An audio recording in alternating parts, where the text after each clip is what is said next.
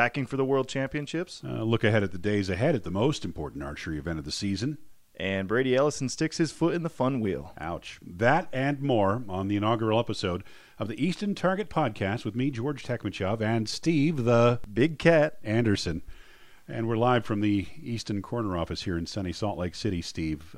We've got about 20 hours before we head to the airport right now, and packing has been on both our minds. We've got Copenhagen that we're headed to, which is a fantastic city. Have you been there before? Have not been to Copenhagen. First time Copenhagen. It is gorgeous. It is just beautiful, and the people are so nice. But I'm going to tell you right now, it's the most expensive city I've ever visited. Well, I guess it's a good thing we're going on Uncle Greg's dime. I don't know if I'd put it out quite that bluntly, but yeah, you're right. We're very fortunate in that we're actually going to support World Archery's equipment facility there, the equipment repair facility. We've been appointed technicians for that, and so obviously very, very fortunate with the ringside seat for the event. Yeah, so how are you going to pack for an event like this, George? Well, if I were competing, it would be different, but the same principles apply. You know, when I travel, I like to travel light. I know you do too.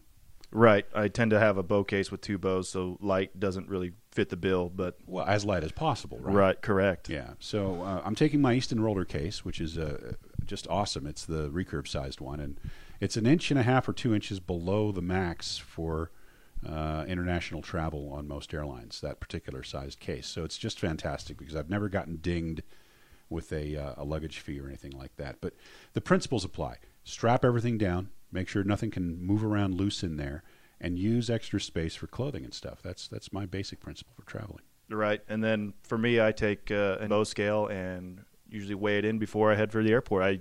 With 2 bows, 1 set of stabilizers, if I throw my weights in my other pack, I come in right at 50 pounds or 23 kilos, so I can make it under the limit. Yeah. So, you know, this time around, though, we're taking a lot of extra stuff. We're taking, arrows and points and tools, lots of tools, because have you worked an equipment repair booth at a World Championship or another event like that? I did the equipment repair booth in 2013 in Belek, Turkey. So you know exactly what you can expect. Just about anything from a broken tripod to a full-up, got to re-rig this bow. Yeah, I think last time was interesting. We didn't have any crazy scenarios, but if you can imagine it, we probably did it. Given the fact I was there last time on behalf of Hoyt, a lot of people from maybe the countries that don't have, how do I say this?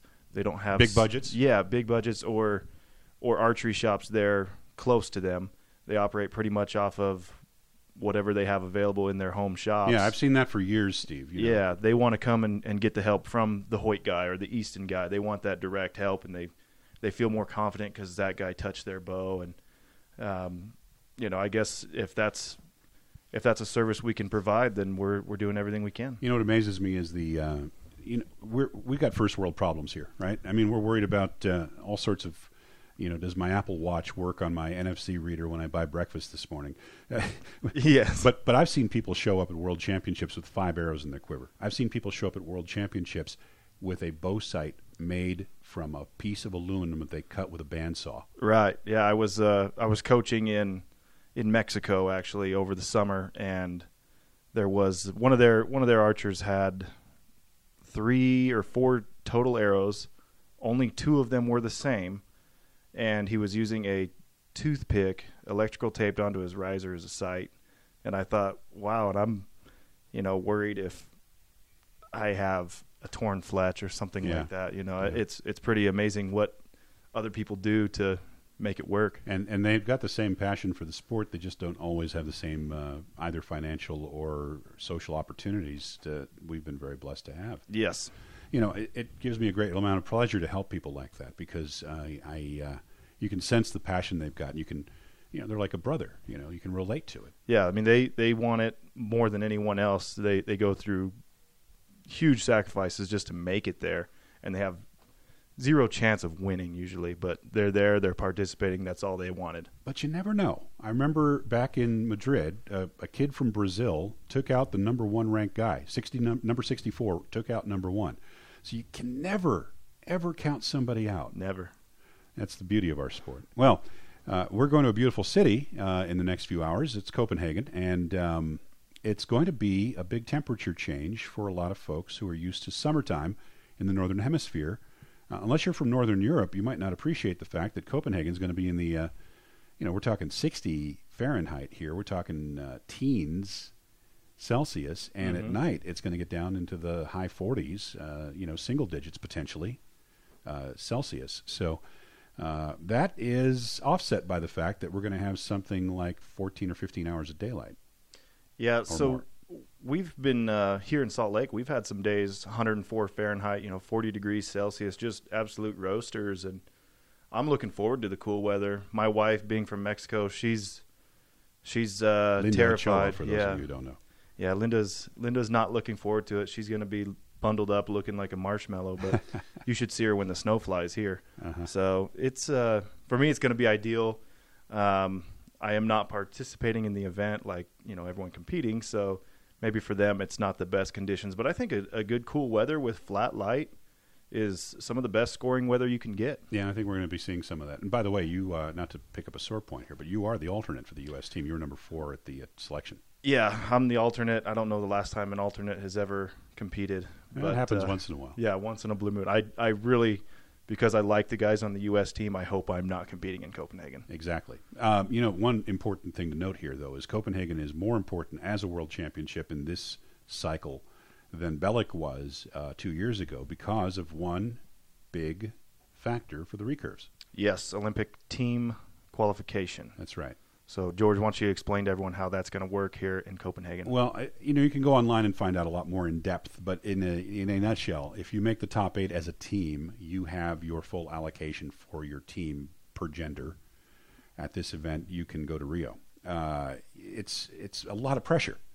Yes. And, in fact, some countries are feeling the pressure so much that they're pulling out all the stops, making sure that they have their best shot at taking home that slot for Rio. Yeah, I know, for us as the U.S. team, Coach Lee made sure that the archers that were selected for World Championships were the archers who went to World Cup 2. He likes to put a big emphasis on the team round itself, specifically because that's how you qualify individual athletes for the Olympic Games. So they've done a lot in preparation for that, and I'm sure they're not the only country. Yeah, history shows that if you can get over the hurdle of qualifying your teams, and preferably both teams, both men and women, at this event, the pressure is a lot less for preparation. But again, history shows that because you can see the results of what's happened in the past. For example, when the U.S. has failed to qualify both genders at the World Championship, boy, it is a pressure cooker. Not pleasant for anybody, and everybody's desperate to try to avoid that kind of scenario. Yes. Okay, so the rain gear is going to be a de rigueur thing for this particular event. We're going to have our rain gear. We're going to have everything prepared for that. And as a shooter, there's going to be a lot of concern for some of the people, both compound and recurve, about the potential for rainy weather. For sure, Wednesday we're expecting really rainy weather. On the compound side, what do you do to prepare for rain? Well, some things I do to prep for rain. If I am expecting it, I throw some wax on the string. Not a lot. I'm not a believer in string wax. I shoot natural colored strings that have no wax in them. But if rain is in the forecast, I do throw a light coat on there just to try to help keep it from penetrating the fibers. The biggest problems I've seen at events, and this has been plaguing one particular team, and in particular the women, are those teams using clarifiers or other optical means on the peep. Yes, we've seen Sarah Lopez have some issues at Shanghai 2014 and this year at World Youth Championships in Yankton. Her clarifier cost her, and that's I base my outdoor setup around not having to use a clarifier. Korea's had some big problems too. Yeah. I use as small of a peep as I can without a clarifier to help sharpen the image. For that reason, I go to a really small scope, a 29 millimeter Shibuya scope, and that helps. So that's all kind of built in. It's preventative measures I take when I'm building the bow setup. Beyond that, all archers, in my opinion, if you're using a stick-on dot as your aiming reticle, probably best to have a dot stuck on both sides. Just in case one slides off when you wipe the lens? Or a separate lens that is as close as possible, or hey, I just got to move my sight 4 clicks right and I'm back. So if you have to, you can make that swap and be up and at it again. Now, on the recurve side, the strategy is generally keep your tab as dry as you can and make sure you flick that string before you string up that first shot. But there's not much else you can really do. You need to practice in the ring to understand how it's going to affect you individually. So, moving on from the rainy weather predictions, let's look at the performance predictions for this event. We've got a huge turnout. World Archery is reporting, Steve, that it is an historic turnout, the biggest ever. Yeah, 100-plus countries, 620-plus athletes. So biggest roster of recurve men ever, more than 200. It's going to be insane. As the equipment repair booth guy, it's going to make my job interesting. For the people, I'll be helping you out a little bit. Thanks, George. Appreciate it. Yeah, you'll be there. I also have another complication in my life at the event, though. Yeah. George is a busy man everywhere he goes. Yeah. Okay. So, huge turnout. So everybody is coming out for this thing from Vanuatu and Tonga to Korea and the United States and Japan. And I'm going to ask you, frankly, what you expect prediction-wise for the. Let's start with men's compound. What do you think, Mikey Schlosser, as a start out a name here? Yeah. So for Mike, defending world champion, just broke the world record. Pretty safe bet there. I think we'll see some other stuff out of some guys who haven't been in finals yet this year. Having watched Rio, he's had a year where he's really come on strong, especially lately. He didn't have his best indoor season. He'll be the first to tell you that. And he lost a ton of weight going into the indoor season. Yeah, it was a struggle for him because of that. He looked like a different guy. Your body changes and you don't shoot the same. So and he's adjusted some of that a little bit. Yeah, he's been stomping lately. Him and Braden have been Galantine. Yeah, Braden Galantine. In our USAT shoots, at least our USA qualifiers, they've been on another level. I was shooting head to head against Braden, and he was telling me where he was going to shoot it on the X ring and then doing it. It was ridiculous to watch. So, okay, but taking off your very justified USA team hat for a second here, because I know how close you are to the guys. Yeah, I'm going to ask you to be objective and tell me who outside of our favorites in the U.S. we might expect to podium. I'm going to tell you I'm thinking Korea. I could see a Korean on the podium. Another one is, and pardon me if I butcher his name, from Turkey, Emir Demagasili. I'm sorry, I know I completely annihilated. You'll that notice name. I'm being silent here, but yes, that's I've got a reputation to protect. You don't have to worry about yours. He's had some strong performances, and I could see him getting into a medal match for sure. I see Mike there again for sure. Schlosser, yeah, he hasn't missed a gold medal final this year. So I can't help but feel that the French guys are going to be somewhere in the hunt. Yep, PJ, Sebastian. And South Africa, what about those guys? They're pretty solid. And Denmark, of course, you can't forget. The Vikings, man. I mean, they're home. They're at home. This has got to be, Martin and Patrick and Stefan have got to feel that if they don't bring a medal home from their own home country, that's got to be some kind of a black eye. Yeah, the men's compound field is pretty deep and could go a lot of different directions. So we'll see what happens there. I don't think I would put money on anyone in Vegas right now. All right. Well, recognizing that you're married to one of the top women's compound shooters in the world, I have to imagine that you've got your own thoughts as to who might win this thing in the women's compound category. But let me throw out a few potentialities here. Sarah Lopez. New world record holder. From Colombia. Yep. And just a terrific person. Nice shooter, great lady. I mean, one of the favorites of the crowd. I really think that she's just been on a roll and has that potential. Yes. I mean, she's been so strong head-to-head. In Shanghai, she shot a 149 to beat Linda in the gold medal finals. Anytime anyone can do that in a gold medal match, they're shooting strong. Absolutely. So we'll see. I mean, I hope she has her peep sight issues figured out in case there is rain. I'd hate to see that happen again. Right. Well, I'm sure that everybody's cognizant of it by now, and if not, their coaches need a talking to as much as anyone, I would imagine. Yes. And then obviously we've got past world champions. We have Christina from Germany, and we've got Albina from Russian Federation that'll be there. So it's not going to be a cakewalk for anybody in the women's compound category. And Jamie Van Natta is shooting for the U.S. Yes, and Jamie's coming off some really strong shooting. Yeah.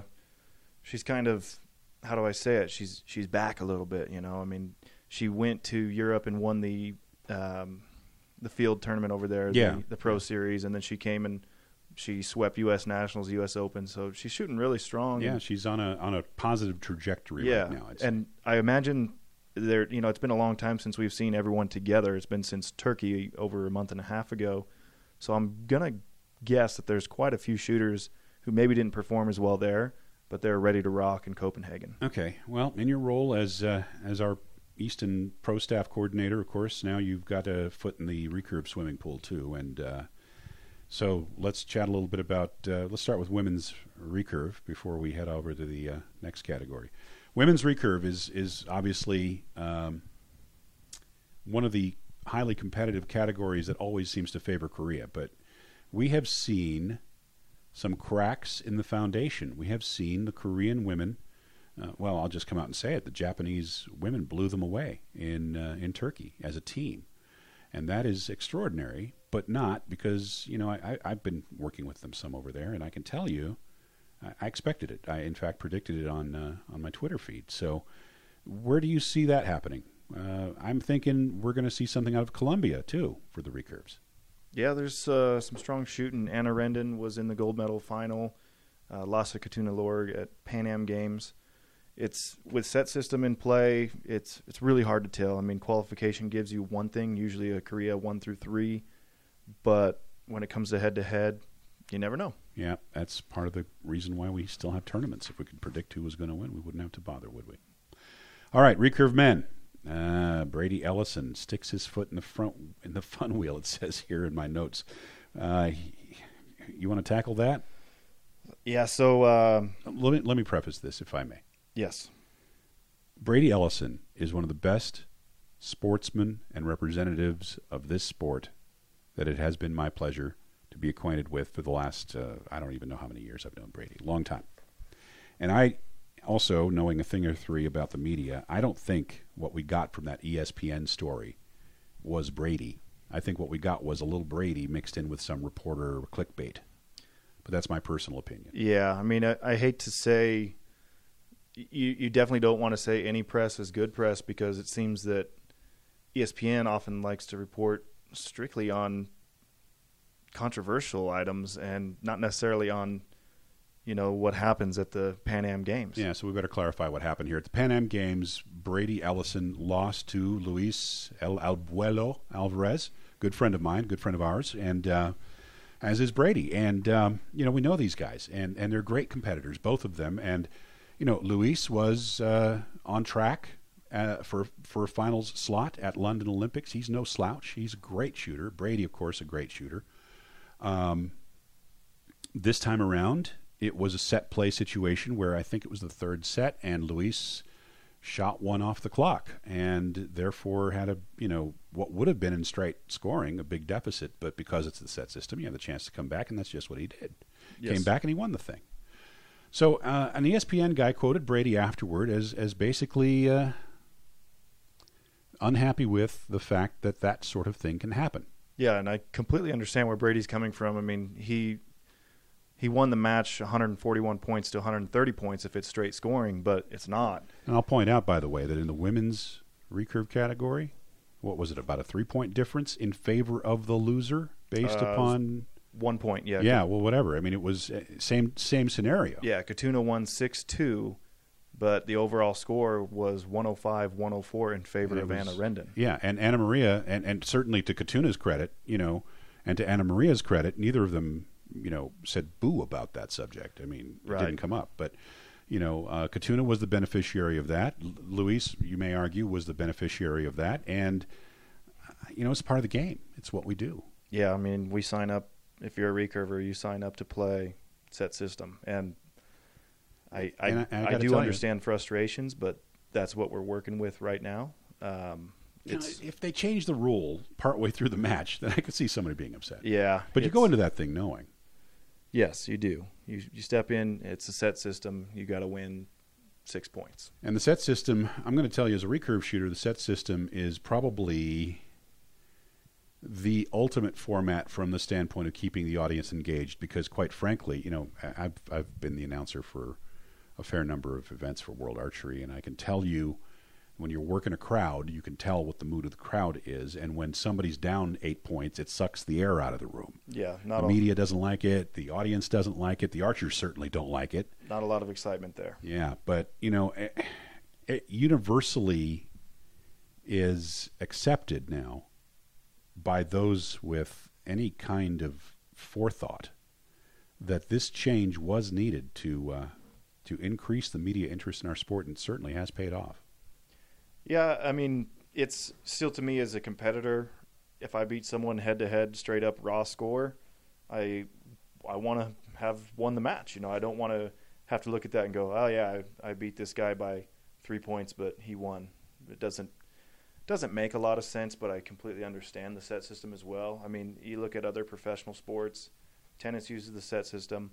The World Series in baseball, you know, you play 7 best games. of 7, right? Yeah, you play 7 games, and if you win 10-0 in the first game, it doesn't do you any good except give you 1 win. Yeah, and this is best of 5, basically. Yeah, so it's a similar thing to what other sports have, and I haven't heard any like controversy, you know, of oh well, we won 10-0 in the first game of the World Series, and then they only beat us by 1 the remaining 4 games that they were victorious in, but we should win because we have a 6-point advantage. You know, that doesn't make sense. So, well, there's a reason we've got differentiation. You know, with the compounds, we've got differentiation because your sport is a precision sport. It's, you know, it's trying to not miss, whereas we're trying to hit. You know. Yeah.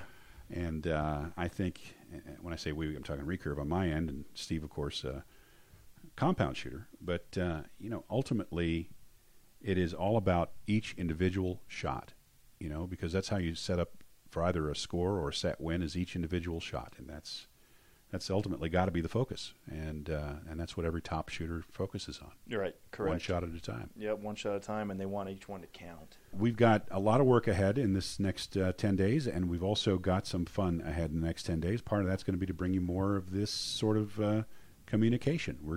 Steve and I are going to take the Shure microphones and the TIAC recorder out to Copenhagen with us, and we'll drop a couple more podcasts. Yeah, hoping to get a hold of some other shooters, talk to, you know, the Mike Schultzers, the Sarah Lopez about their world records, maybe even Kibo Bay if we can make that happen. Yeah, and as a listener, we'd like your input too. So we've set up a special email address. Yeah, podcast@eastontp.com. EASTONTP.com. Podcast@eastontp.com. You can fire your questions to us. Steve and I will be checking that once in a while. And if your question is selected for our podcast and you give us your contact information, we will give you a certificate good for 12 Easton all-carbon arrows of your choice if we choose your question for the podcast. Sounds good to me. Yeah. So anyway, hey, inaugural Easton Target podcast. We had a mix of information and controversy. Yes. Yeah. In one take. Yeah, in one take. Well, yeah, pretty much, huh? Yeah, we semi-cut it once just because someone sneezed. But there was one. But, you know, other than that, that was nice. And, yeah, people are rolling their eyes right now, you know. Right. All but right. for a first go, it was pretty solid. Okay, let's not hurt ourselves being so self-congratulatory. We might just hurt our shoulders and not be able to carry our bags. All right, that does it for the inaugural episode of the Easton Target Podcast with me, George Tekmitchov, and Steve the Big Cat Anderson here from Salt Lake City. See you next time from Copenhagen, and thank you for joining us. Adios.